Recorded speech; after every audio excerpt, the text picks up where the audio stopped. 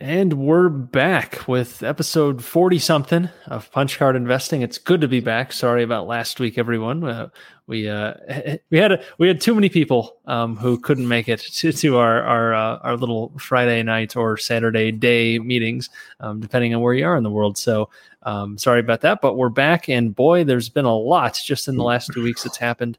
We have the obvious crisis in Ukraine, among many other things all over the world, and plenty of companies going through some pain right now with, especially in the value space, at least when it comes to their stocks. Lots of things to talk about, and we'll try to make this maybe a bit more question focused, just to hit whatever topics you guys want to hear about, because I mean, it's kind of hard to narrow things down right now because of how many things are going on. So before we get into anything though, be sure to smash that like button, subscribe.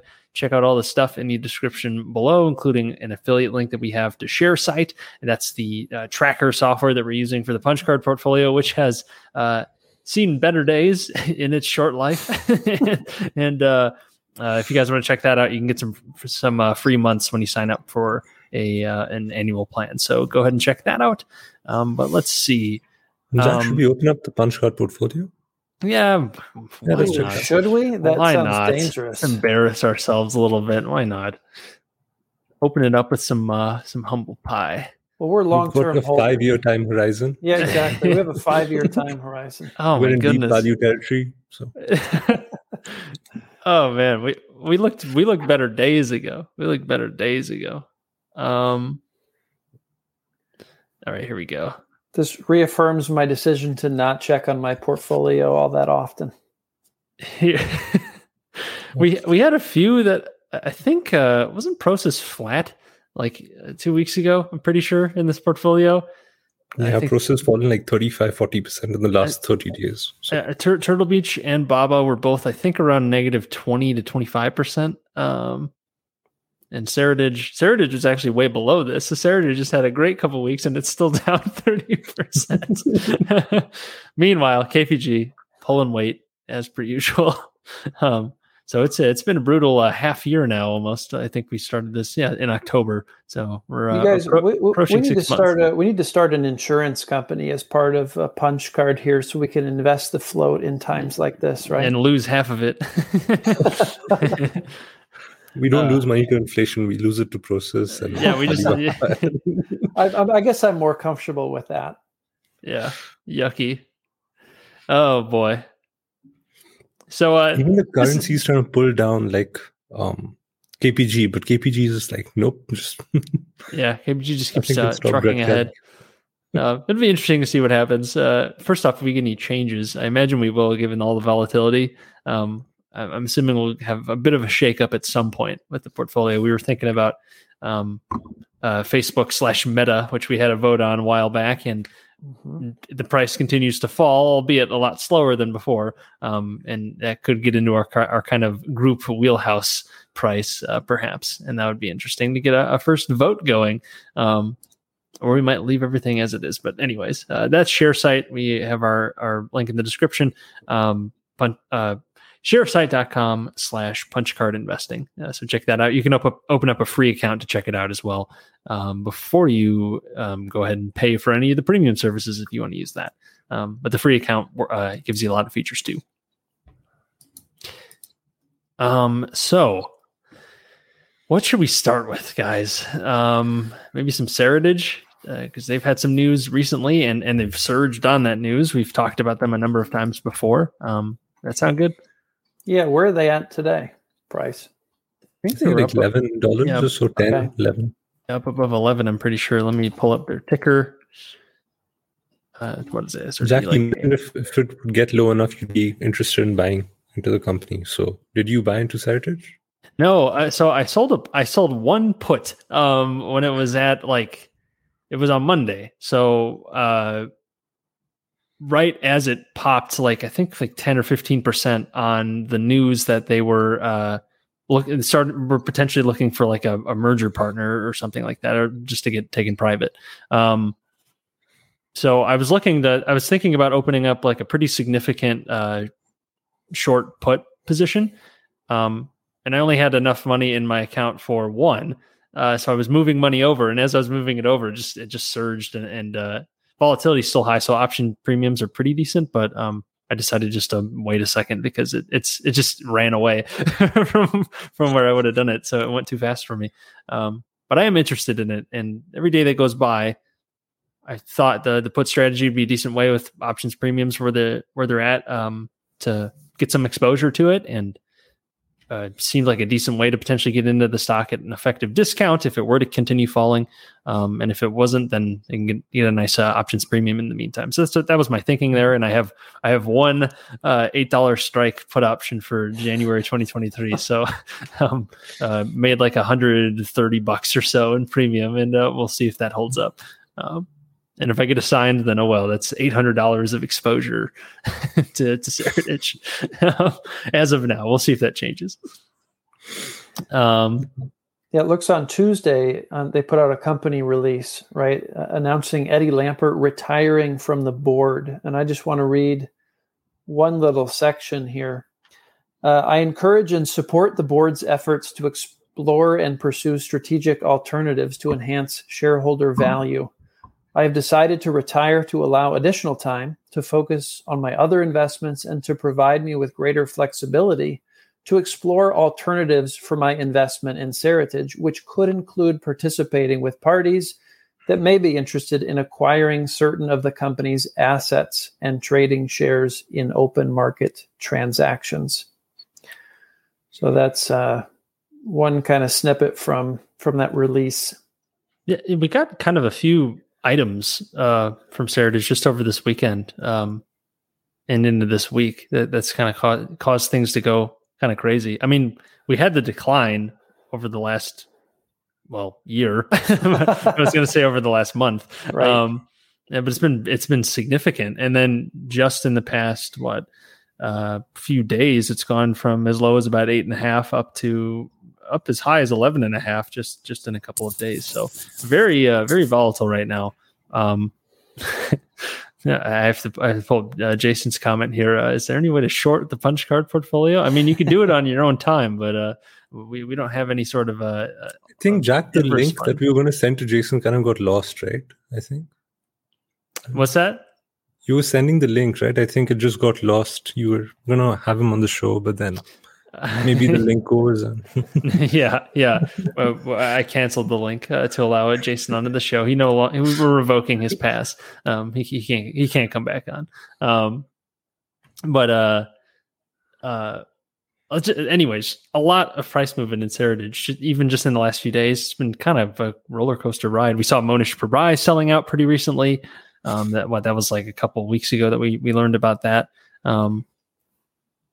Then we have this merger talk in addition to Eddie Lampert officially retiring. Plus we have like some sort of lawsuit speculation that this, as part of like the Sears breakup that allowed Seritage to kind of be spun off with all the real estate. Maybe there's a potential that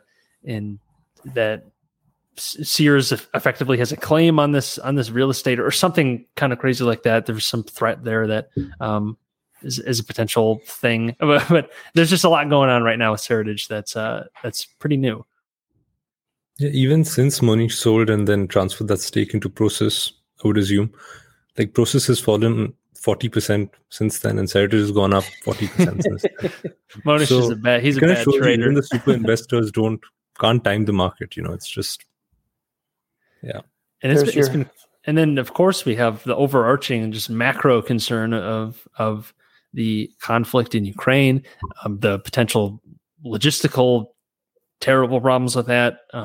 Commodity prices are soaring in many areas, and specifically with oil. If oil prices go up, that would theoretically cause things to go up more than just oil. Everything pretty much to go up because everything runs on energy. And we've already seen bad inflation, so maybe there's some policy decisions that come from that. But lots of craziness, and plus it puts pressure on our friends over at the Federal Reserve and all the central banks to keep interest rates low to navigate any sort of crisis.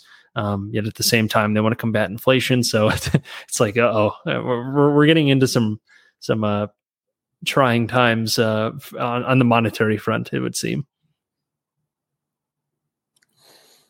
Yeah. What are your guys' thoughts on Seritage potentially going private. I know Tom put out some content recently about this very topic, potentially Seritage going private, and talked about how Guy Spear saw this as like the big risk was them getting taken private and not allowing this potential value in the portfolio to be unlocked through all the things they're trying to do during however long it takes. Yeah. So, Brad, when you did your valuation property by property, what sort of value were you getting for Seritage, approximately? Yeah, I think it was in the low $3 billion for the property values, all aggregated. Yeah. So that's like a 4x, 5x from current prices. Yeah. Yeah. Do you guys see that the possibility of it being taken private at, say, a 3 billion sort of valuation, 2-3 billion? I'd be kind of surprised, but I don't know who would be trying to buy it. Have we had any indication on that? Like, has anyone proposed any sort of offer? There's only one company that I know in the public markets that has like 2.5 billion sitting in cash. Uh-huh. I'm still hopeful. the Chicago company we've been talking about. After all these years, Equity Commonwealth's going to come out swinging and finally do what Karan's been asking for and merge with Seritage. Clear the debt. The investor relations finally heard me. Clear the debt. Deploy the cash. It is weird because it almost seems like Seritage just this to me is almost a signal of some serious like a lack of confidence from Seritage. Maybe not as serious as it could be, but in that maybe they're really worried about not being able to do some of these developments in time with their debt clock coming up, and they'd prefer to just have an injection of cash, sell out, go private, take care of this debt, worry about everything else later. I don't know if that's the first kind of initial vibe I got. I'm like, ooh, that almost sounds like they really need the cash to take care of that debt and remove that risk. But I could be overanalyzing that. They could just be trying to get out of this crazy volatility of the public markets and just take it private and take care of their projects over the next few years. The highest rate that they can get for their properties, right? At current interest rates, because as interest rates go up, cap rates kick in, and then prices will obviously level out. So right. I think now is probably the best time, if they are liquidating, just get it done when interest rates are still relatively low. What are your thoughts on that, in terms of cap rates and all that considered? It's definitely a concern, but I think the bigger concern right now is that they have a debt burden that's coming due, and I know they restructured a good portion of their debt, which was good, but there's a large portion that has not really been changed, so they need to pay that off. And unless Daddy Warren, who owns the debt, decides to change things again, which he might, but he doesn't really have an obligation to. So it seems like that's the overarching concern, more so than cap rates rising.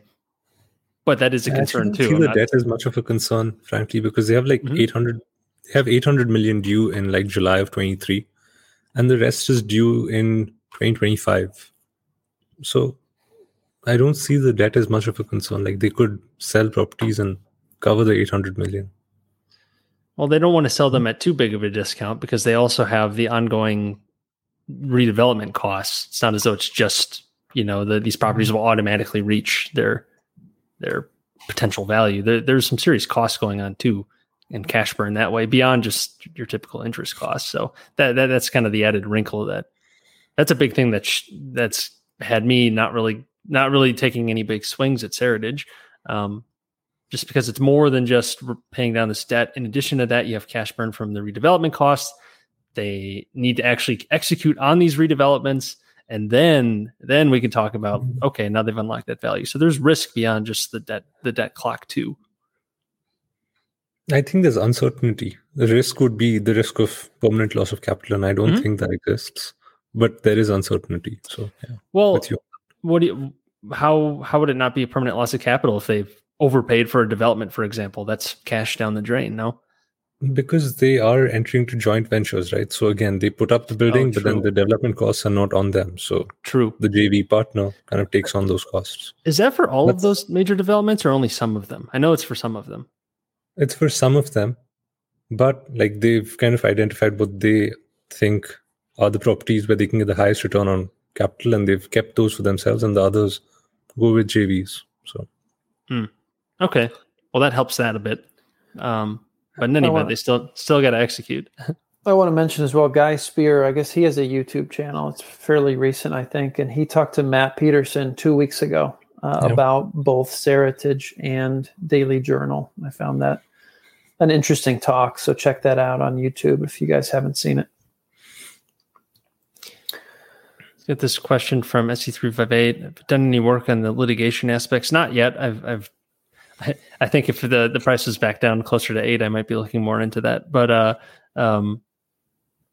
this is interesting because apparently with the Sears litigation, because it's part of like the Sears. I don't know what the lawsuit is exactly because again I haven't really looked into it too much, but it's part of the bankruptcy, and Eddie Lampert and ESL are like a party against Sears or something like that, and it's alleging some sort of wrongdoing in the way that Seritage was spun out of Sears or something like that. Right, like Sears shareholders didn't get their fair share, right, as these assets were spun out. Right, and I don't know how legitimate that claim is. If there's a potential settlement that could come out of it, I'm not really sure what that looks like, but it's something, and apparently some people have paid some attention to it, so it's probably worth a look if you're interested in that. Well, I think Danielle Town did some work on it as well. I think Matt Peterson actually hired her to kind of dig into some of the, I guess that was mostly the debt stuff. For the debt covenants. Yeah. The debt, yeah. So maybe it didn't have anything to do with the Sears. Yeah, that's a relevant consideration too, but it is separate from this litigation issue. I think I first saw it when I believe it was SC358, yours truly, who came in the Punch Card Discord that we have linked below. I think you were the first who shared it and were asking about this, and it's an interesting sort of risk because this could definitely result in some permanent loss of capital. Basically, I don't want to call it a fraud, but it would be some sort of wrongdoing that shareholders would be holding the bag for to unwind the wrongdoing. If something like that were to actually go through. Again, I don't really know what the real risk of that is, but it's something. Yeah, I think I heard from Monish at one point that he was really waiting for that risk to pass. And that's kind of why he was able to dive in March of 2020, because he thought, all right, this thing is closed at this point, the risk from Sears. So it seems like it because it's been a few years. Was it 2017? 2015 that got 2015. Spun. So it was 5 years. So so it seems like it really wouldn't be an issue, but I guess it's slightly lingering still, as far as I know. So let's talk about the other holding that Monish got into when he got out of Seritage. Trader Monish. Day trader, swing trader. Oh, and just in time to join us to talk about Alibaba, the other holding that recently had earnings less than stellar and proceeded to keep going down as it has been for the last. Who is it, Jack? However long. Well, it's our very own, our friend, Jason, the afternoon investor. Jason, how are you? Hey guys, doing great. How's everybody doing? Thanks for having me on again. Yeah, thanks for joining us on short notice. So cheers to Jason. A quick makeshift super investor sip. But Jason, we're just about to dive into Alibaba, which has they just had their earnings call. Growth was not huge, but Ali Cloud continues to grow. Certainly some catalysts for future growth as well. Buybacks are good. But buybacks still huge. What are our thoughts on Baba right now? Jason's out of Alibaba. He's not in it anymore, is he? Okay, he's out of the chat. He's out of here. He's just out of here forever. That was too personal a question. Oh, he's back. I'm back. My thoughts on Alibaba, is that what you're asking? Right. Yeah. Anyone. By the way, is my audio's okay? You guys? Yeah, you sound good. Great. Okay. I mean, I'm out of Alibaba. They put out their earnings, and it did not make me want to get back into Alibaba. And then, of course, everything's going on in the markets, and they're down this week another 5%, and it did not want to make me get back into Alibaba. I've got a rule for getting back into Alibaba. If I see customer management growth, Taobao and Tmall, where they make their money, I'll consider going back in. But until then, I'm not really enthused about the company. Ant Financial isn't Ant Financial anymore in my eyes at all. And their core business where they make their money, if I understand it correctly, Tmall and Taobao customer management under China Commerce is not growing. I think it shrunk like either 1% or I think it shrunk like 1%. So I'm not bullish. Sorry to ruin the party. Well, I'm curious, what is your sense of what Charlie's seeing in Baba that you're not seeing, Jason, if you have any take on that? Honestly, this week I was thinking about Charlie Munger and his investment in Alibaba. And I'm not going to it just feels weird to say mistake Charlie Munger, because we haven't seen him make many mistakes, but I honestly am considering possibly it might have been a mistake. Or maybe it even wasn't a mistake. Maybe just the market changed on the company, but I don't see them as really a big growing company right now. I'm worried about their competition, and if he was buying it at like over double the price, I don't know if that's a good buy. So I've been thinking a lot about that. But I think we have to, even though he's our hero, one of our heroes, and we have like the utmost respect and we learned a ton from him. There is possibilities that guys like him and Warren Buffett do make mistakes from time to time. So I'm thinking possibly it could be that, but I don't want to be the one to say that. So. But it's only been like 1 year since he's started a position. So that's barely any time. He's also bought a lot more recently, relatively speaking. If he's made a mistake, he's really doubled down again. So yeah, I like at his annual meeting, one of the first questions that I think it was Becky Quick, she asked, some shareholder was like, you're buying foreign stocks on margin. Are we allowed to know what you're buying? And he thought about it and he was like, no. Yeah. He says, we don't want people to know what we're buying. Okay. How candid. Brad, the one thing that always comes to mind, though, when I think about Alibaba and Charlie Munger is Li Lu. He's so close to Li Lu. I just infer that if Charlie likes something, Li Lu likes something. I don't know if that's fair, but it makes I'm more curious about if Li Lu also likes Alibaba, what he sees in it. But of course, we haven't seen it show up on his 13F. He could own it through Hong Kong, so who knows? Right. Yeah, Li Lu's got to do more of these Q&As, man. He does one like every couple of years. It's just not enough. Yeah, there's no way we can find out if he has the Hong Kong listed shares. So no. Oh. Now, what about you gave a pretty bearish take on Alibaba there, Jason. Is it that you're actually bearish on Alibaba, or just that you're more bullish on something like a Tencent or something else? Well, it's kind of the Facebook situation where it's like, obviously they're a very strong company. Obviously they've got a huge thing going, but so I don't want to necessarily say the words bearish, because that would be like me making a prediction. And it's more so like, oh, I don't think I can make a prediction or judge the situation anymore. I'm seeing things that worry me. A lot of competition, and their core business where they make money, they're not growing. As of like last quarter, year over year, they actually shrunk a little bit, but that's not growing. And that moves it from where I thought it was a year ago into more of a too hard pile to, I wouldn't feel comfortable owning this thing for 10 years if I couldn't sell it. I don't know what's going to happen with their competition. They also don't seem to be the favorite company of the people in charge over there. And that also, the regulators. The regulators. It plays a role, I think, when you're investing in that country. A lot of negative news around the company. So true. I noticed a comment from Luis. Maybe you can highlight this one, Jack. So I haven't seen this personally.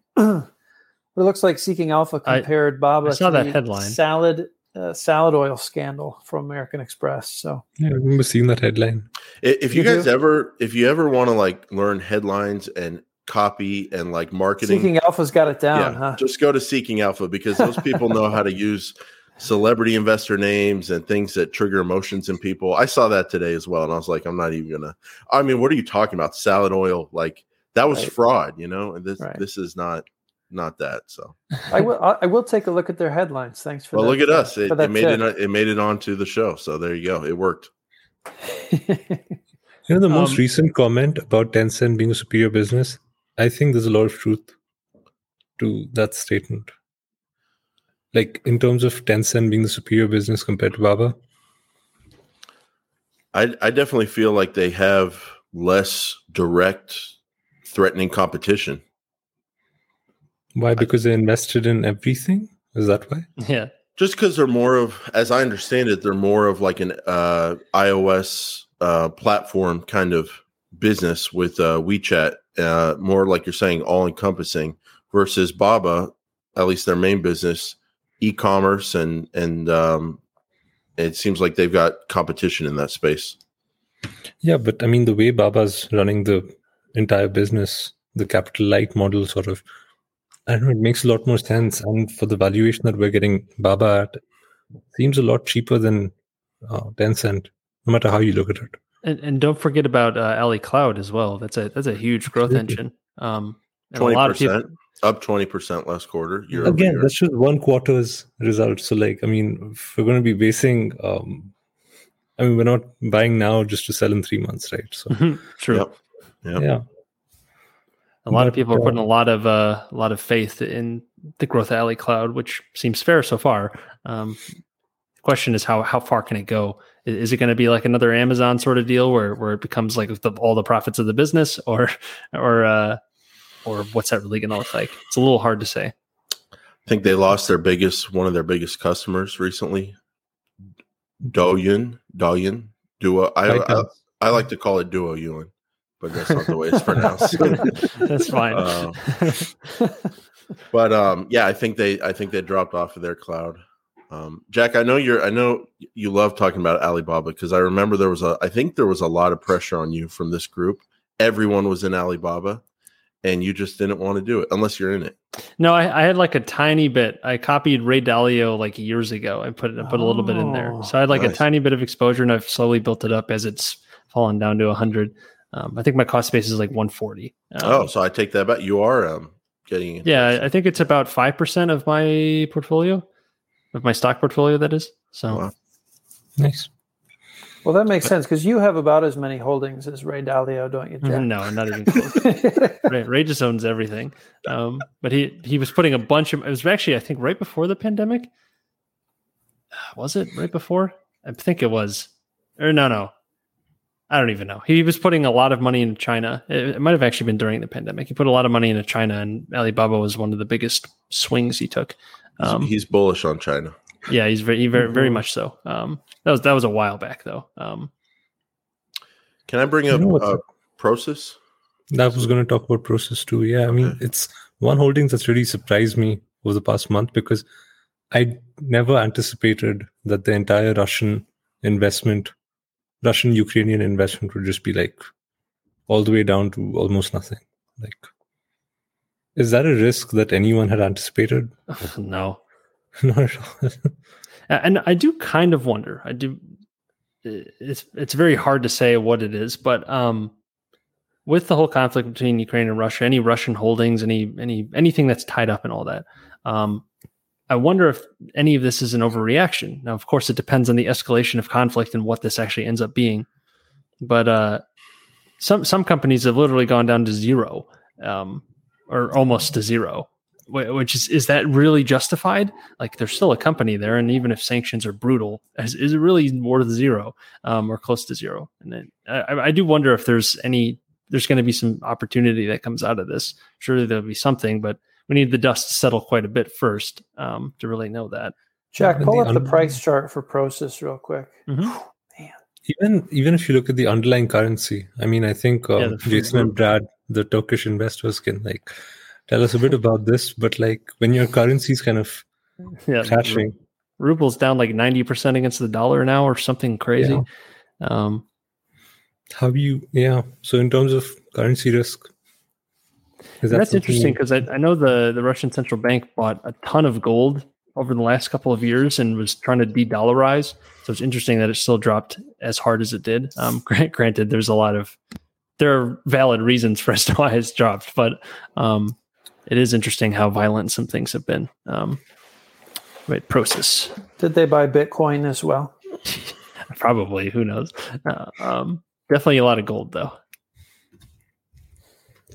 I just noticed something interesting that for the past 5 years, Russia has been like the largest gold buyer in the world. Gold buyer? Gold buyer, yeah. Oh, gold. I think you said coal. I'm like, really? I thought they're an energy exporter. Yeah. And I believe you're correct on that. Wow. Here is... Wait, it's Pros.y. Yeah. PRX. So Prosus is down 38% year to date. And what's interesting is Tencent is only down 13% year to date. So Prosus is down a lot more than Tencent. I was running the numbers today. If my numbers are correct, Prosus is $73.5 billion. Their Tencent stake is $143 billion. So just the Tencent stake, you're down to 52 cents on the dollar. Ran a few different scenarios, but it's getting a pretty big discount there. But yeah, just on Tencent, you're at 52 cents on the dollar. Wow. The Prosus can't catch a break. First, they have the South African index pushing them down. Then they've got Tencent. Now they've got the Russian investments. Well, they've been doing a ton of buybacks recently, right, Karan? I wonder how much gunpowder they have left. They finished that. Yeah. But they have an additional $5 billion that they've issued in bonds. So if that goes towards buybacks at these prices, it's fantastic. Yeah. Speaking of buybacks, one thing I will say, just because it's one of my holdings, but Foot Locker recently had earnings that were less than stellar because of in short, Nike is trying to move to direct to consumer, which would hurt something like a Foot Locker, which relies a lot on Nike products. But they just approved, Foot Locker did $1.2 billion in buybacks. I think the company's worth their market cap. I think you're just over $2 billion or something like that. Is that right? Yeah. So insane buybacks relative to their new market cap. So keep an eye on that one. We might be using insane, both of us using the word insane, but for different reasons. yeah, maybe so. How much cash do they have? What's their net cash position right now? I think they have right around $1 billion, but let me check real quick. Don't quote me. Yeah, they are. They've been doing pretty aggressive buybacks over the last couple of years, but this is like next level. So I'm interested what's going to happen there. Do you know what's happening with stores, Jack? Like, are they closing stores? I can't imagine. They were slowly closing off some stores, but same store sales are actually up slightly, so that's good. But it's really more this kind of long-term threat of Nike pulling away. How much is that really going to hurt all wholesalers? Talking about like Dick's Sporting Goods, Foot Locker, whatever it is. Anyone tied to Nike products is obvious. This is an obvious threat. And they have a decent amount of debt, especially just between all their store leases. Like that's a significant obligation. But yeah. But otherwise, it is surprising that same store sales are up still, even in this environment. Now, how much that will be maintained through the next few years, that's the question. But anything, and you can get it if you can get it at the right price, it still can work, and that goes for pretty much any stock, unless one is totally insolvent. Then good luck with that. I vaguely remember Jeremy beating the Foot Locker drum a couple of years back when I was kind of paying attention to what he was doing. Is that right? I think so. Yeah. I think he was in it like 2 years back or something. Yeah. Where was it 2 years ago? I'm curious. Let's see. So it was at.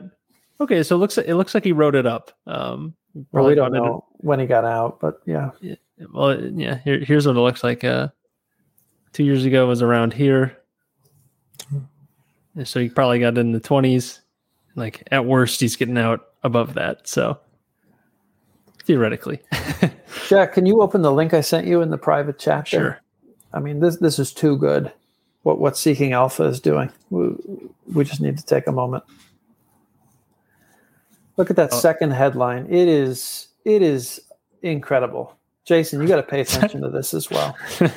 That is pretty good. Wait, hold on. Let me get out of my I don't want all my email addresses to show. It's asking me if I want to log in. There we go.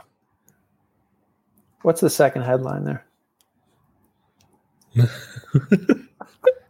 Why I sleep like a baby. Oh, sorry, let me zoom back out. That's ugly. Why I sleep like a baby. 3 ultra swans singing great lullabies. These are great. Wow. Ethereum is losing, and I love it.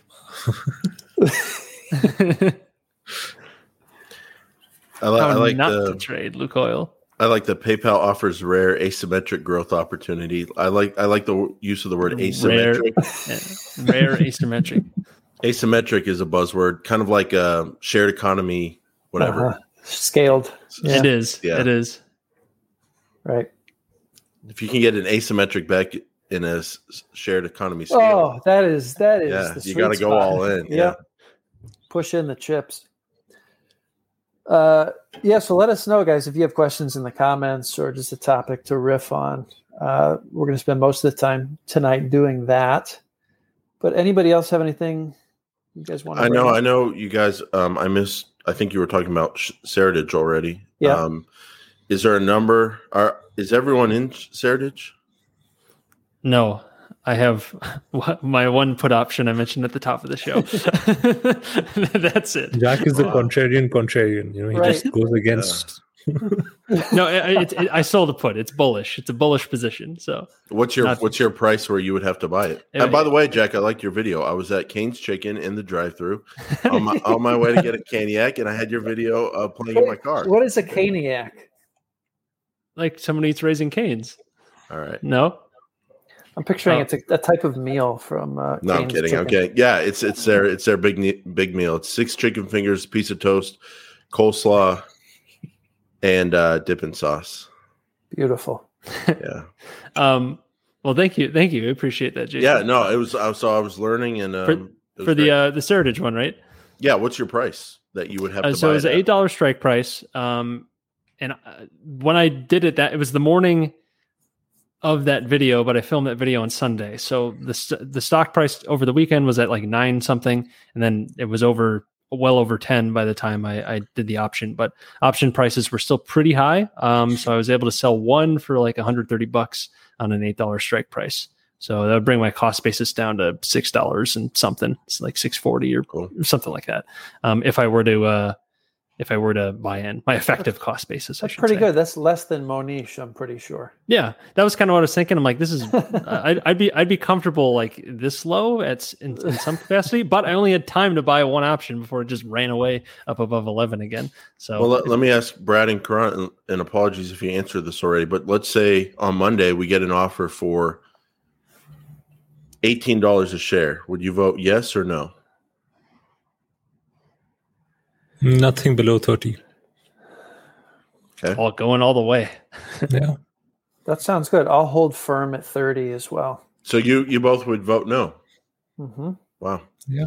It wouldn't even be a consideration for most Seritage shareholders, anything below like 25.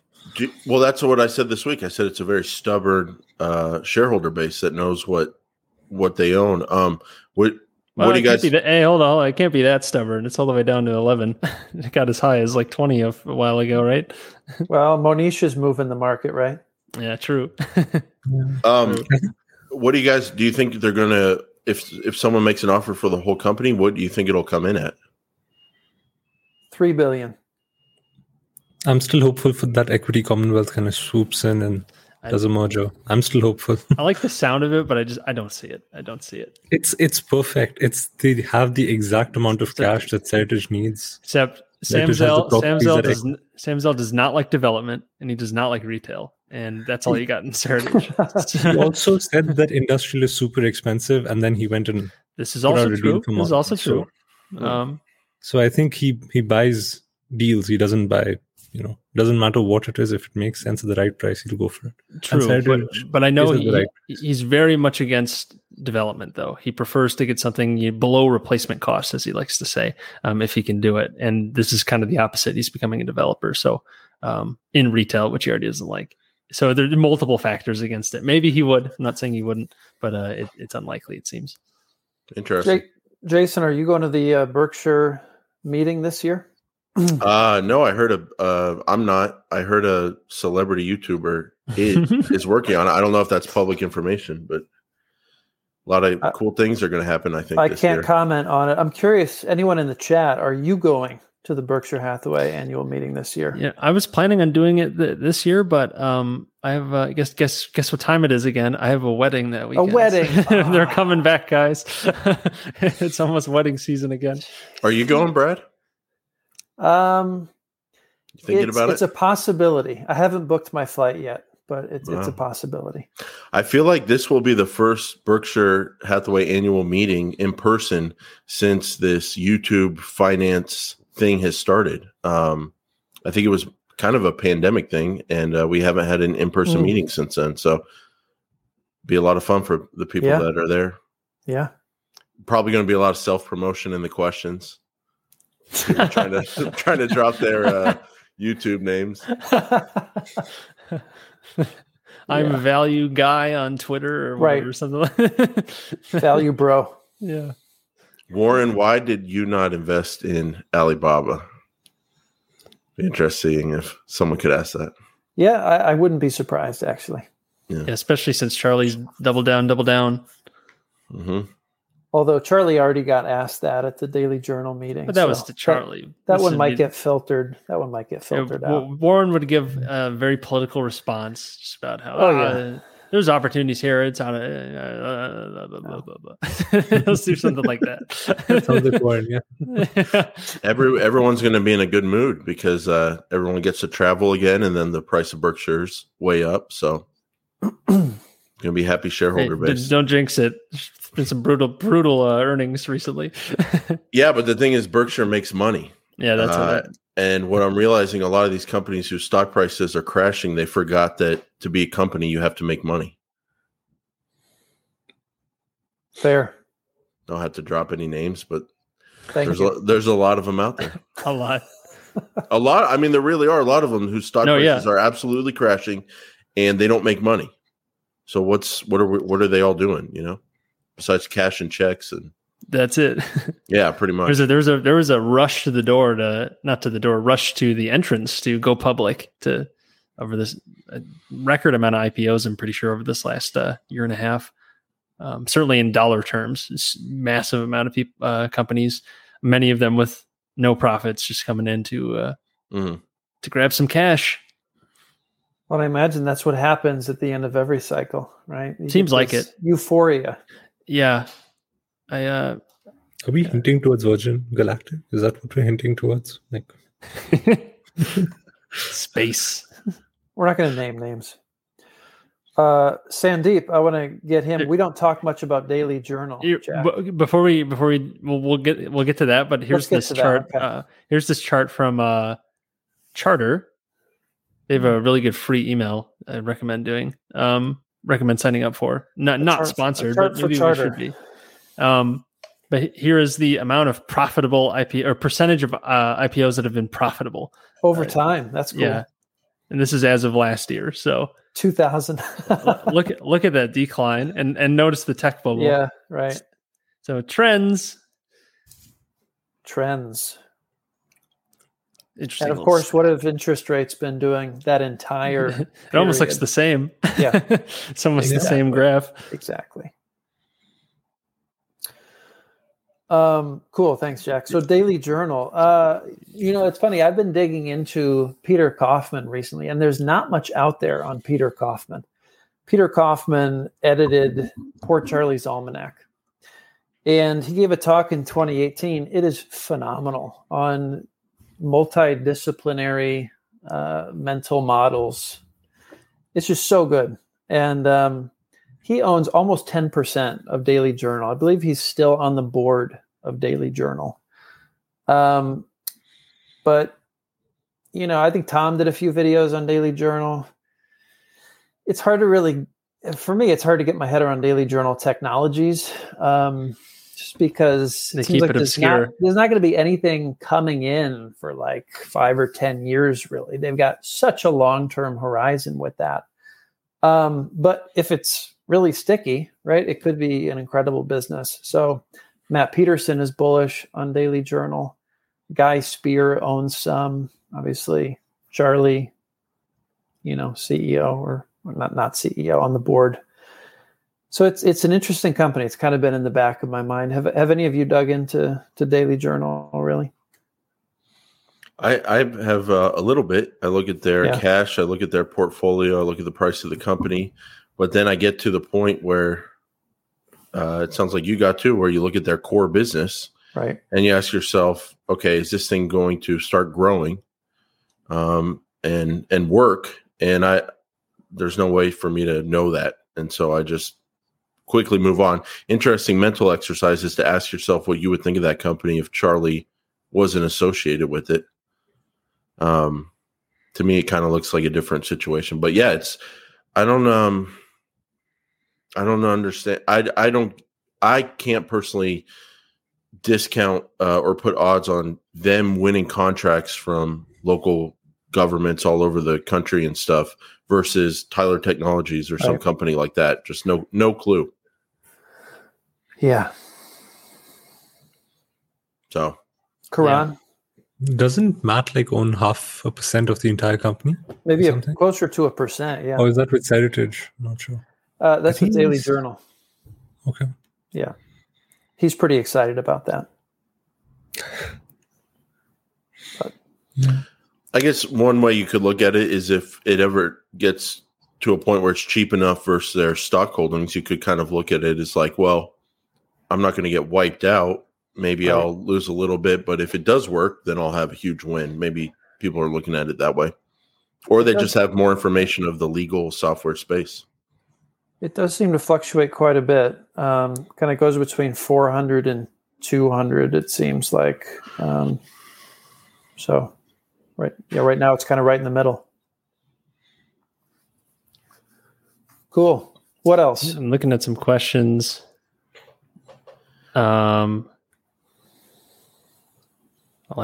Self-serving question, Jack. Have I looked at home builders? Not really. I'm a little adverse to a lot of home builders because it seems like they ramp up their building at the top of cycles, which makes sense because that's when prices are high and you can justify some of the cost. So I'm always a little hesitant on that. It's not one I've really looked much into, though, despite my interest in real estate. It's development's kind of a different game than buy and hold real estate. Obviously, you're too cyclical for you, huh, Jack? Yeah, that's partially that, but it's a different game because it's a lot more speculative, and there's a lot more moving parts as well than just simply buying the property, maybe renovating it. It's all kind of there. Whereas with developing, you're building something out of nothing. You got government risks with trying to get entitlements, zoning issues, the obvious costs of your inputs, which has been a huge issue over the last few years. So it's a very different business than your average buy and hold REIT, for example. So not that you can't make money in it, of course, but it's not something I've done much into. Have any of you guys looked into home builders at any point? Yeah, I've got a home building position. Mm-hmm. Which one? Called Green Brick Partners, and it's a big David Einhorn company. I think he's seeing something about that. Co-founded, or I don't know, it was his money, I think, in a large way that co-founded the company, and he partnered with a guy with a big background in the space. Interestingly enough, with the last name Brickman, I believe, and it's just interesting how that kind of stuff happens in life. But it seems pretty cheap to me. PE of 4 to 5. In the right places in the country, a little bit of Florida, a little bit of Colorado, and a ton of Texas, and I think Dallas, Fort Worth, and Atlanta. Atlanta, yeah, that's the other big area where they're at. So growing areas, and the guy who runs it is just really. I just have a good feeling with him running the company. Really seems what they know. They know what they are doing, and it's interesting. I think they even talk about Berkshire Hathaway and their company, the way they discuss their company, because they buy land and they have money, and that's kind of the core competencies that the management brings to the table: capital allocation, and then they partner with like local home building companies to some extent, or people who do home building, and they've got it's kind of, I don't know, not an outsourced thing, but it's kind of like a Berkshire thing where it's very losing the word, but it's a very not segmented, but they kind of let their local people do their thing. Decentralized. Decentralized, yep, that's the word. And it just seemed cheap. And the big impetus for me to buy it was how much it was growing, the PE, and then management and the board has been doing a ton of insider buying at similar prices. And so I've had about a 5-ish% position for about a year now. It looks like Einhorn's fund owns 34%. So big. Yeah, and he sold maybe a quarter of his shares a year or so ago when the stock price really popped up. Okay. And it's also kind of a supply demand play. It just seems like there's a lot more demand in that market. You read some of the stories. Been through it myself as a home buyer, home seller, and there's a lot of demand for home buying. A little bit worried with interest rates, but I'm just going to keep holding in and see how the story plays out. Yeah, there is a lot of data suggesting that there's a few million homes short of what the U.S. really should be at, just in the U.S. that is nationwide. Yeah. So that would seem to bode well for home builders, even if we get a decent bump in interest rates in the near future, assuming you believe those numbers. And it seems to be holding up given the incredible lack of supply in the single family home market right now compared to what it usually is.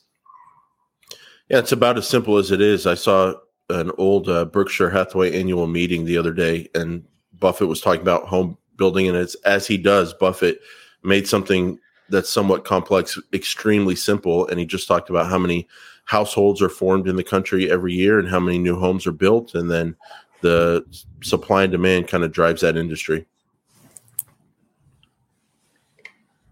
And input costs.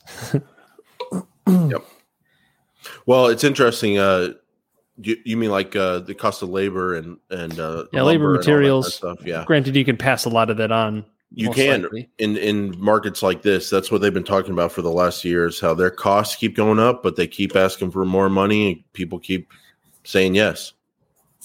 Yeah, that's true. Yeah, did you guys notice Yen Liao is closing up his fund? I'm not familiar with him.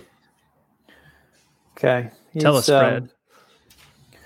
Well, I'm trying to find the release now just so you can pull it up. But he's one of these kind of smaller, value funds that just kind of caught my eye because of the kinds of returns he's posted.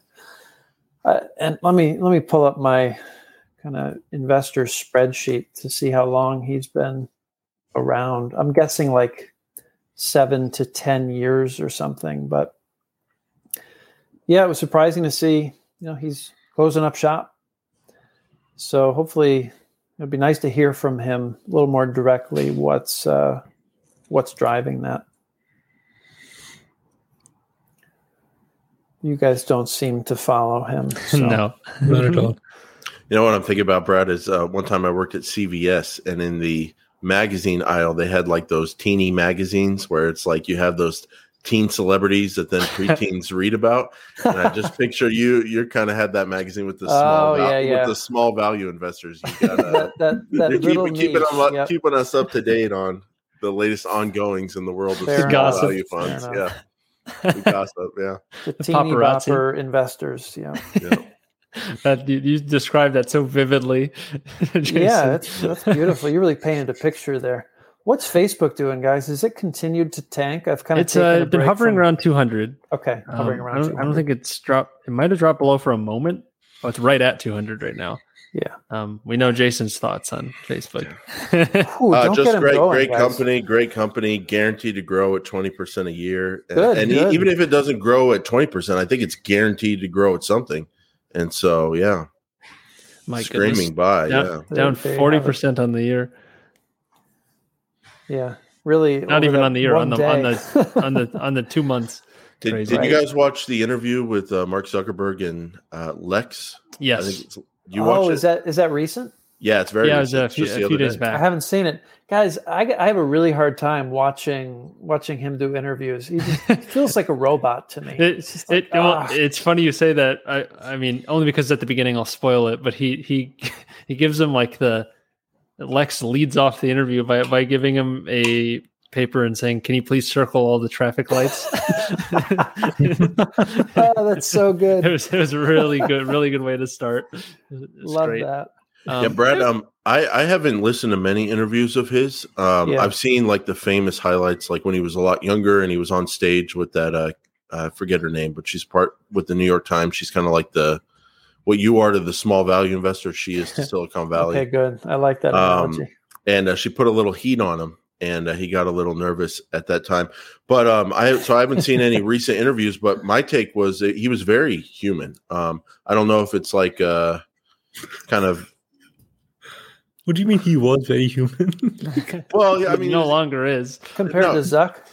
Well, no, I'm just saying. I guess he's got this reputation of like sounding like a robot in interviews or whatever. I wasn't aware of that, but he came off as very just like kind of normal fellow dad kind of guy. He came off really good to me. I mean, he sounded extremely trained in media. Like every time Lex would push him on something like this study said this is bad for teenage girls about Facebook, he would say, well, you got to look at the full context of the studies. And we were studying it because we want to help people. And by the way, when we studied it, we found that Instagram actually helped teenage girls. And you're just like, what? But he is trained at media. That was one of my takeaways. Sure. He had some like clearly thought through, I don't want to say canned, but nearly canned answers for a number of things, which you have to come to expect at this point. The guy's literally called to Congress like every week, so he has to be on his game. No, Lex is a straight shooter. I like his interviews. Oh, I was thinking the same thing in the interviews. He's very monotone. I wouldn't call him robotic, but he's very monotone. And then put him next to Zuckerberg, and it is just kind of funny hearing them talk back and forth. I need to watch that now. That's going at the top of my list. Actually. It was a pretty good interview, I must say. Granted, you have the drawbacks of Brad, if you Mark needing to be politically correct on what he's trying to say, but if you do a breakdown on that one, like a recap, I think that video would do. It'd be fun to see how that does compared to some of the value investor videos. Yeah, I can put on my my robot voice as well for that recap. And in the thumbnail, if you wear some kind of VR thing, that would definitely help it take off. That would make for a good Brad video. Excellent. Brad breaking down interviews, always good content. Great. So that's Facebook. Have you guys seen Carvana? What it's been doing? It's just been my gosh, like a knife. Yeah, if you ever want to see something funny, look at Carvana tweet like something really positive, and then look at the comments that come back from people. Carvana's on Twitter, huh? They've got a. Oh yeah, they're very active and they're very bubbly and they're very like let's celebrate this, let's celebrate that, and then you look at the comments and it's like, oh my gosh.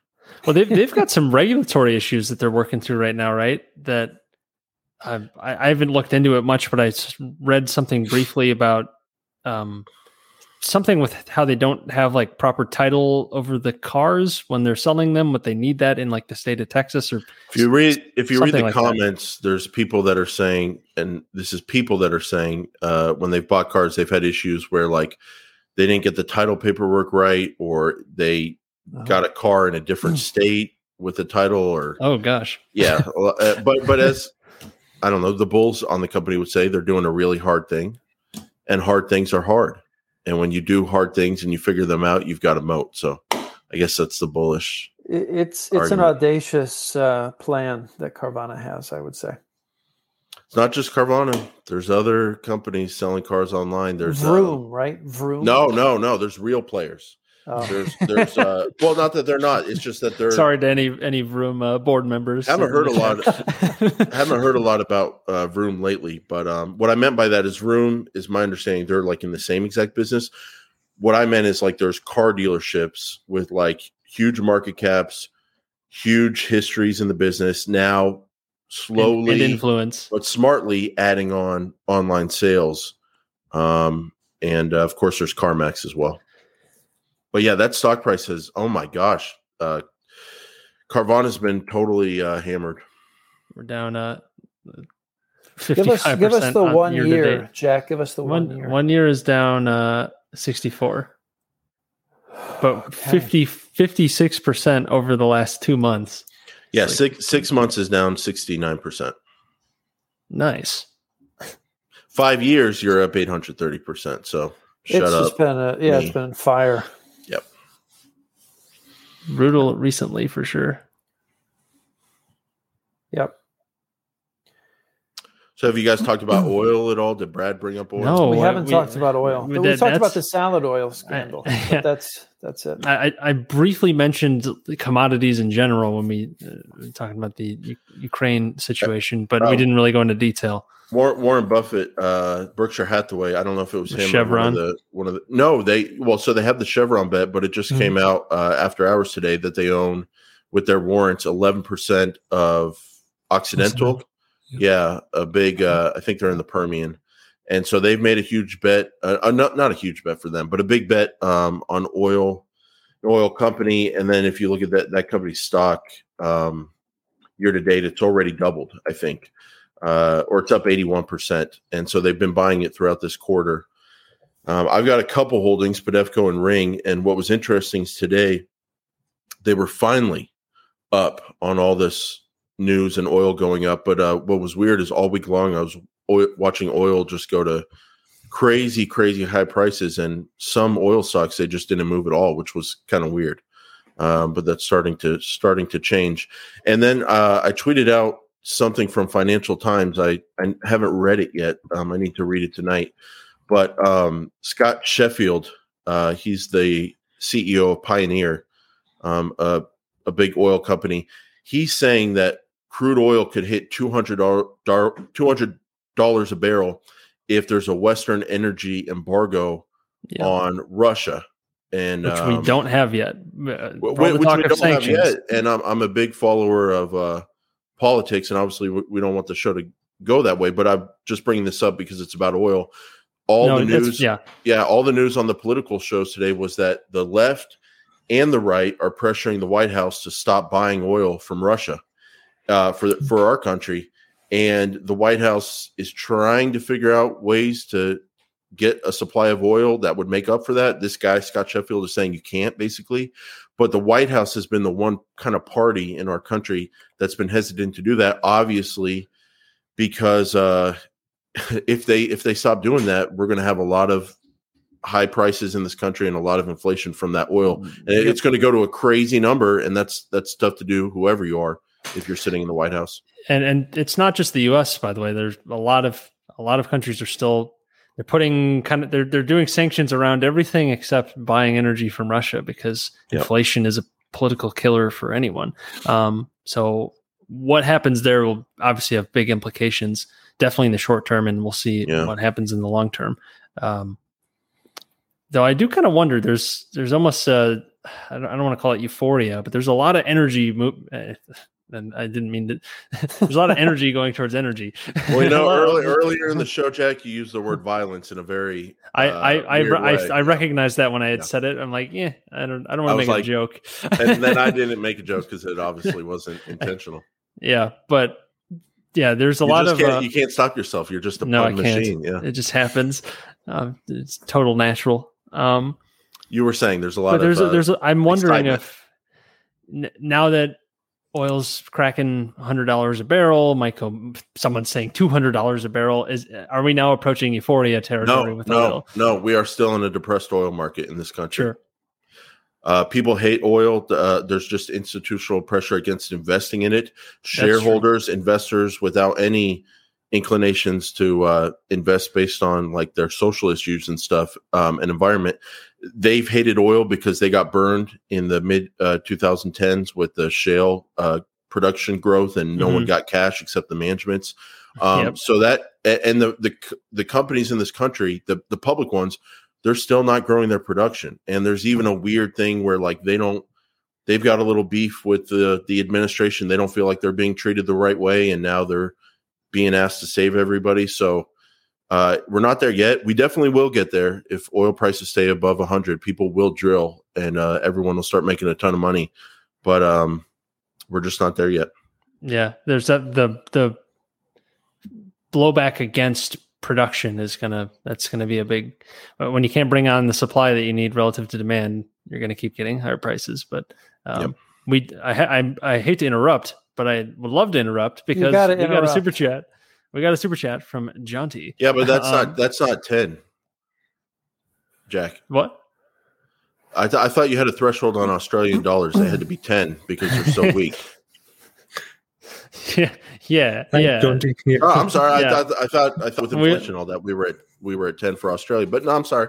Yeah, we were considering implementing that, but we decided not to. But he asking about Micron. We haven't talked about Micron in quite some time. Have we really ever talked that in detail on Micron? I don't think we have. I don't think too much about it's Micron. It always kind of floats around the value space. A bunch of people have it, and then we I own Micron. That's exactly my experience as someone who's had like a 7 to 8% position in Micron. I just sold a little bit to bring it down to like 5% because I'm in it. It's a shameless clone.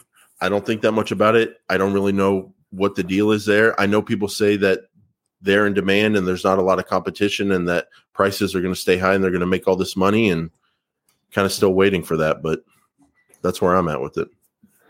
Jonty, what would you like to know about Micron? Just throw out a follow-up to that one. I would want to know. I put a link regarding that announcement a little higher up, so hopefully you can open that. Is it more of a like a tailwind sort of thing, and just in? I think Monish has said something to the effect it's like a tax on cloud, or it's a tax on the internet. Data centers, yeah. I don't. I looked at Intel recently, and what I said is that when I looked at their presentation, it was like reading Spanish for me because I understood a little bit of it, but not enough. And I kind of feel the same way with Micron. Karan, are you in Micron? Jason, what's your largest holding at the moment? Races. Well, it fluctuates like a lot of things fluctuate in dollar terms, especially when you have races. Yeah, it's going to fluctuate. But I've got kind of a big four. I've got Races, I've got Ring Energy, I've got Prosus, and I've got Apple. And just so everybody knows, I'm up a lot in Apple. Okay, I know you can talk about Races, you can talk about Prosus. I made a lot of money on Apple. So did anyone who owns Berkshire as well. Yep. So yeah, those are my big four, and those are kind of the ones that I don't really sell to buy other stuff. And then it's weird. Those are my big four. Then I've got this mix of another 3 or 4, like what was Change Healthcare. I sold it. Podevco, Micron, Green Brick Partners. Those are kind of the ones where I'm willing to sell if I see something else. I got a pitch for you guys, by the way, whenever you want to get to it. I need help. I need your help, you great roundtable of investors. I'm thinking about buying a company on Monday. Wow. So okay, what's the company? All right. I need permission from the host here. Is it a good time? Well, Jonty did ask if, just to respect his generous super chat, if anyone has done an intrinsic value calculation on Micron. Seems like there's a lot of growth that you'd have to predict in there. That would make it kind of difficult. It's pretty shameless. It was a shameless clone, Jonty. Yeah. And it is strange because it's one of those like more techie investments that a lot of our value camp likes to steer away from. That's why I always find it kind of funny how that's always in there. Not always, but often in portfolios. There's quite a good discussion on Micron on this channel called Value Investor TV. VITV, I think it's called. That's it. Yeah, that's the one I was going to point to. Sunil, someone. Yep, Sunil Shah. Yeah, check He's out got his. He's got a couple of videos on VITV. Mm-hmm. All right. And he goes in depth into what he sees as the prospects for Micron. And I think he was buying around the same time as Lilu was. So something we should all remember is somewhat cloners. I think Lilu and maybe Monish, weren't they buying Micron a lot when it was like at 30 or 40 versus today's prices? 80. Yeah. And that's when Seth Klarman was selling, I think, around the same price. At 30 or 40. Yeah, I think Seth Klarman was buying around he got in or like 8 10, or something. Yeah, below 10. Yeah. So I think Sandeep kind of summed it up there. He says it's moving from cyclical to structural. I think that's kind of the bull case on Micron. That my understanding with whatever what they sell, the memory, it was very cyclical, the prices, and now it's not going to drop as low, I think, is what the bulls say, or when it does drop, that Micron's still going to make money. So, right, all right, yeah. Shashi and Rohan, hit me up on Twitter. I'll try to get you that announcement. Well, thank you, Jonty, and yes, thank you, Jonty. Thank you, Jonty. I don't know if Jonty knows about my jokes with Frank in Australia. I didn't mean anything by it. Yes. Your money's always good here. I think to wrap up, Jason, maybe you can give your pitch, if we can call it that, for what you were looking to potentially buy on Monday. Well, I'm kind of looking for you guys to kind of slap me in the face and tell me if I'm crazy or if what I'm seeing is kind of true. That's my favorite thing to do. So let's get into it. Can we guess what it is? Yeah. Hold on, Karan. I didn't hear you. Your screen froze up, so I didn't hear what you had guessed. Is it Zim? No, it's not Zim. Okay. I was going to say there's a 0% chance you will be able to guess what it is, but that was pretty darn close. It's one of Zim's suppliers, yeah. And or customer, I'm not sure. But anyway, there's a company called Navios Maritime Partners, LP. And they're selling for about $1 billion market cap. They've got about $1 billion of net debt, so their enterprise value is $2 billion.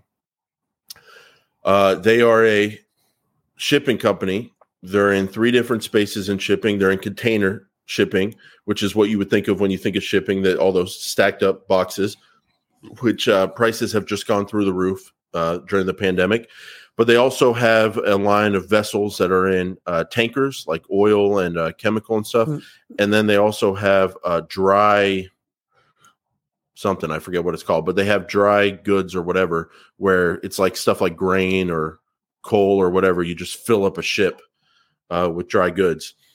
So they're diversified in the sense that they're in 3 different areas of shipping. And the prices, by the way, for those 3 areas of shipping are very different. The other 2 areas are not at all-time highs. And they're run by someone with a long history and a long family history in the shipping industry. I believe she's from Greece. The company's based in Monaco, France. And they are the largest shipping company that's listed in the United States in terms of their fleet size. And they're like number 6 in the world. Getting to the interesting stuff here, if you look at Seeking Alpha and you look at their earnings, they're selling for a PE of less than 2 on this year's earnings, 2022. And they're selling for a PE of less than 2 on next year's earnings. They have $2.7 billion of contracted revenue. A lot of that revenue, $2 billion of the $2.7 billion, comes from very large companies. And contracted over how long? Sorry, does it say? Yeah, they have a schedule on their. I think one more interesting thing to pull up would be their presentation, maybe, if you guys want to go that deep. But they have a schedule for that, Jack. A lot of it is in the next year or 2, but it does go out to 2027 and beyond. 400 million of it is 2027 and beyond.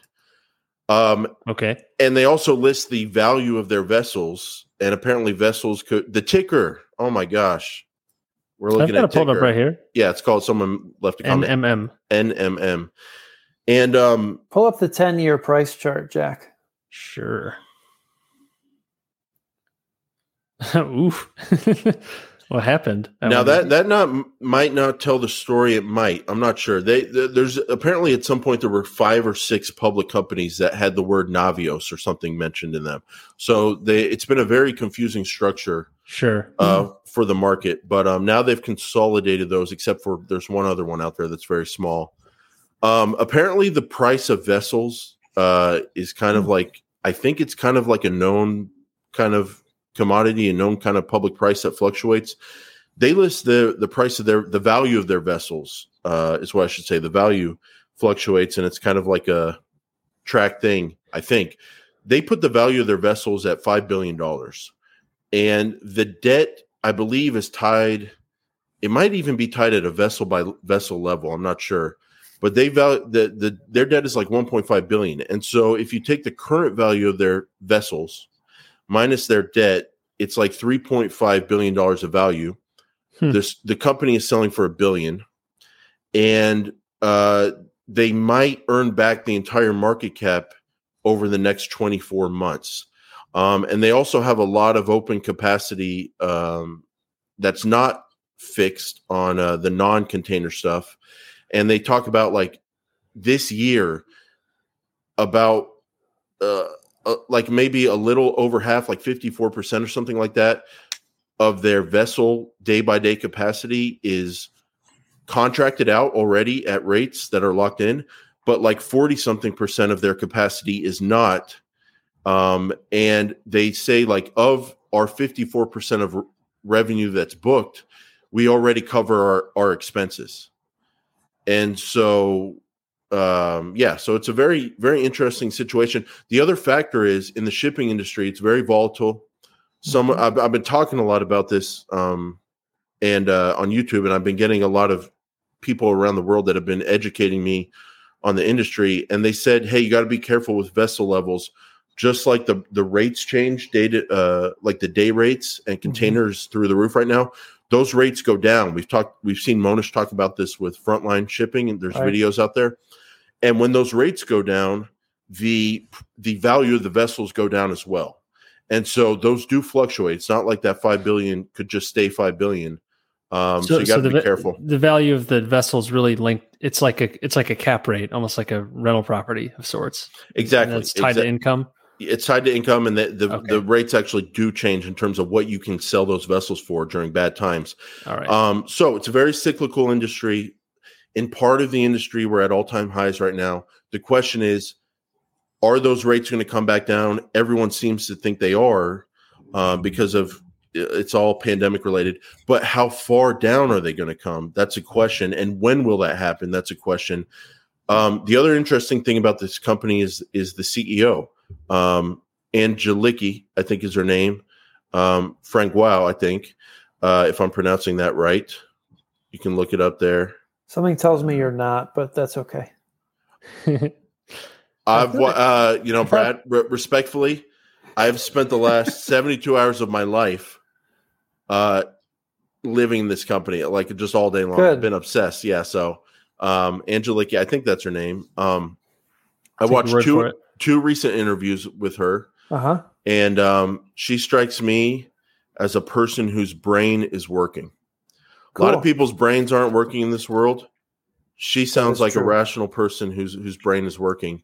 And the big deal with her and the industry is it's a very cyclical industry.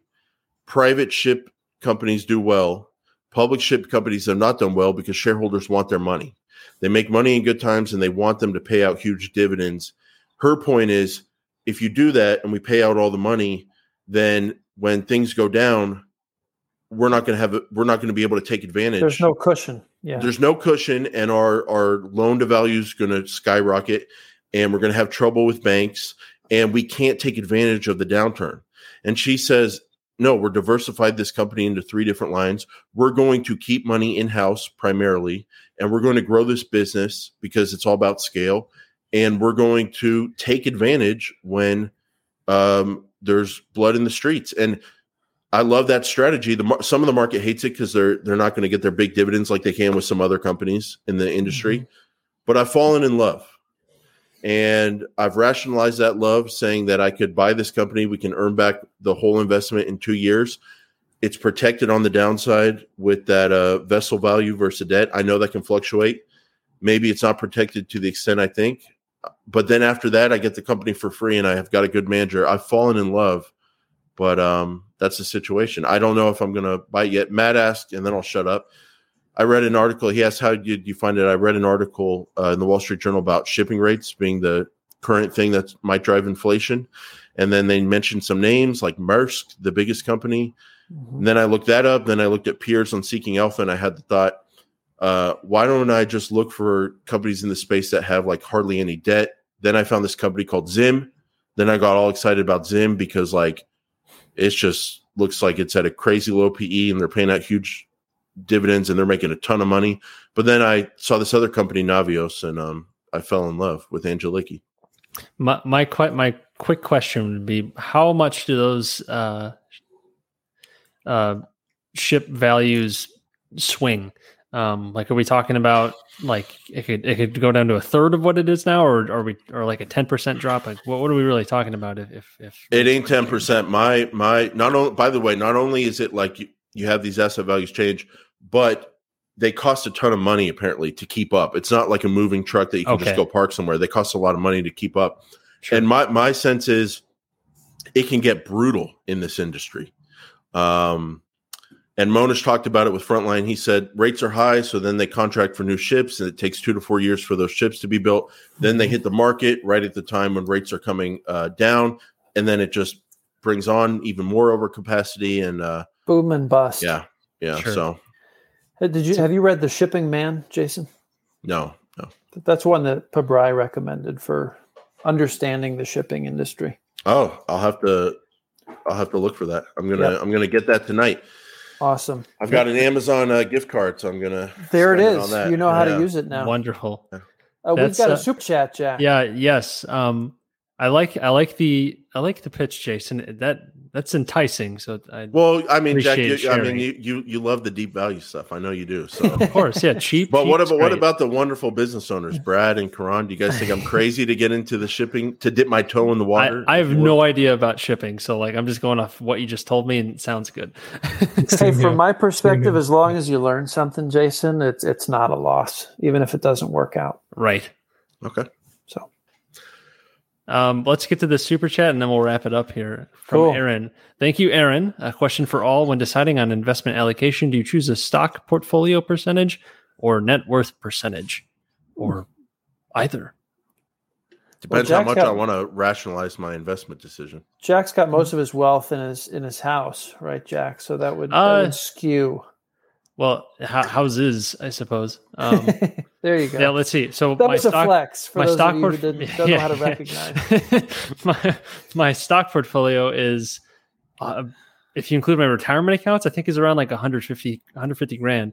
But then if you add up all my property values, they're like 600-ish. But then there's debt on the properties, obviously. So way more of my portfolio risk is technically in real estate, just on a dollar amount. Plus you get the debt there as well. Jack, when you do hit that million mark and it's all public, everybody including me, we're all just going to be asking you for money. Because we know we'll know you have. I'll be like, I don't have any. Literally, I don't have any. It's all tied up in properties. Like I don't have any. Take out a HELOC, Jack. Take out a HELOC. Pay my people with debt. That's sustainable. Dividends on debt. Yeah. Low rates. They're low. I had a question actually on my recent episode. Was like, how? It basically asking like friends and family seeing this. Like, are you comfortable with that? I'm like, well, kind of have to be if I've been doing it for a while now. And so far it's people have been very supportive. Anyone who cares is supportive.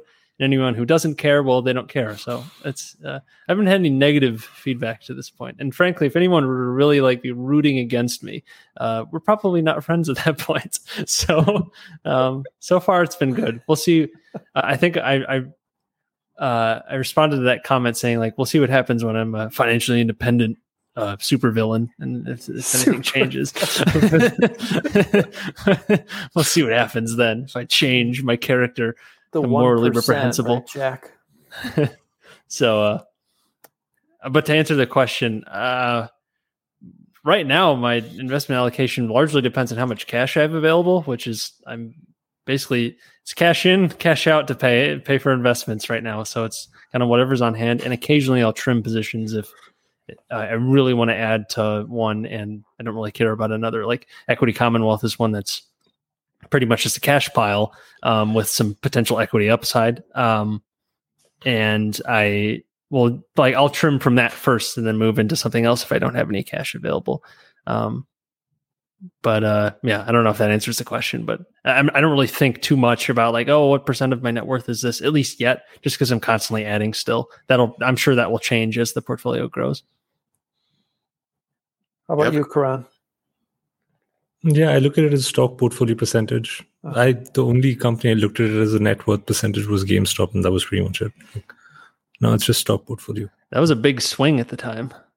Yeah, it was like 40% of my net worth. So wasn't it like a couple years salary, if I remember correctly, at the time? Yeah, whatever savings I had were in it. So and then this was before the whole meme stuff.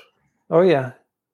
Yeah, this was like in August around. What was 6-7 months?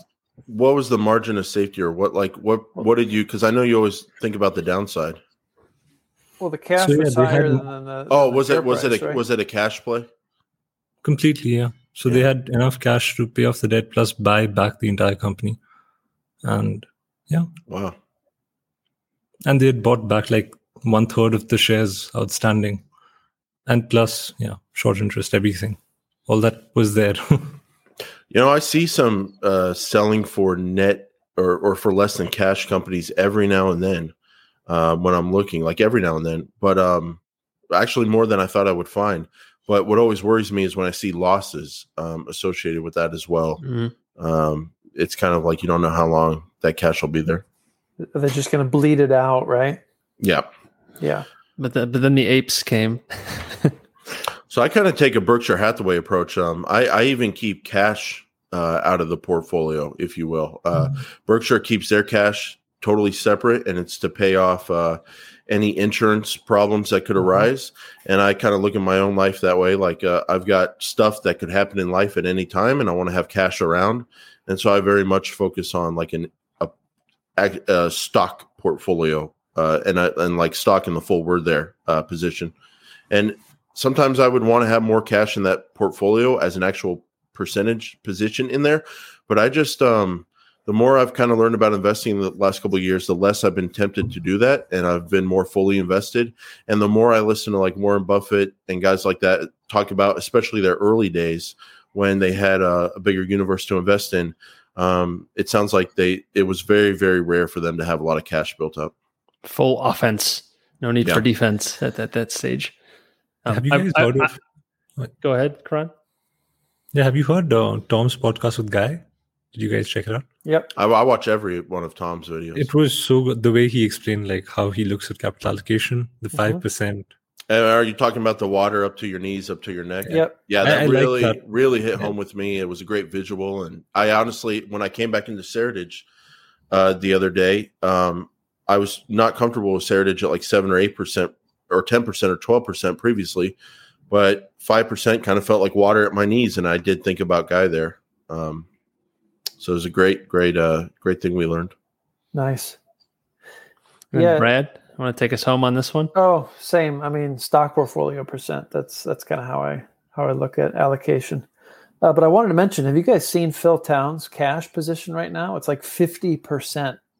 And then you look at Munger, who's taken out margin debt. It's funny to see how different he's got that options portfolio though, so that cash is tied up, right? Yeah, it's true. I don't know if we can see exactly how much of it is tied up. It's hard to say. You'd have to do a lot of math to figure out what's. But I think the options are pretty low. I think he's got a lot of cash sitting there. Mm-hmm.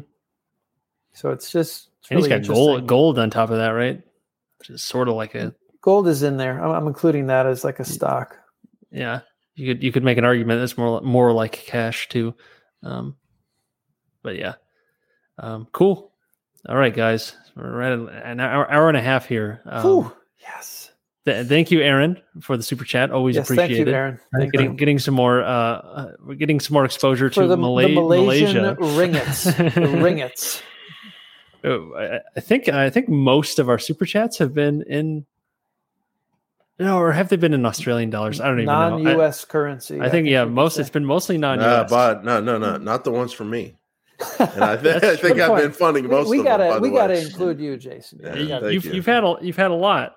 I get into the show. It's Friday night. I'm laid back. We're having fun. Ding, ding, ding, ding. Bye. And then like Monday, I look at my email. Super chat right now and like get your own question in there. That would have been great. I thought about it, but then Monday I see my emails come in from YouTube and it's like credit card charge. I should send a 12-pack to your house. I got to get your address later just to loosen you up a little bit more. Yeah. Yes. Luis asking if he can super chat in rubles. That would.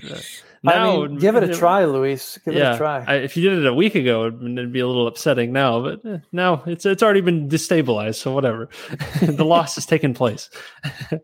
All right. Well, thanks everyone. Thank you, Jason, for the short notice coming out. I always appreciate that. Awesome. And we'll be back next week. We'll see if our guys down under will be back in. Tom's on the house hunt again, so we'll see what happens. We'll see if he has some news from the front. If he ends up should move to Dallas. Yeah, Greenberg's got homes for sale. Austin, come on to Texas. Fabri's in Austin, so he's got to go to Austin or Atlanta. You get some green. I think Tom was pretty well in Nebraska, Nebraska. Otherwise, everyone, please like, subscribe, all that great stuff. Check out the links in the description, including our Discord, which is very lively right now, given all the things that are going on. And yeah, that's all I got. See you, everyone. Tea Time After Dinner Investor YouTube. I'll be on there tonight, 5 days a week.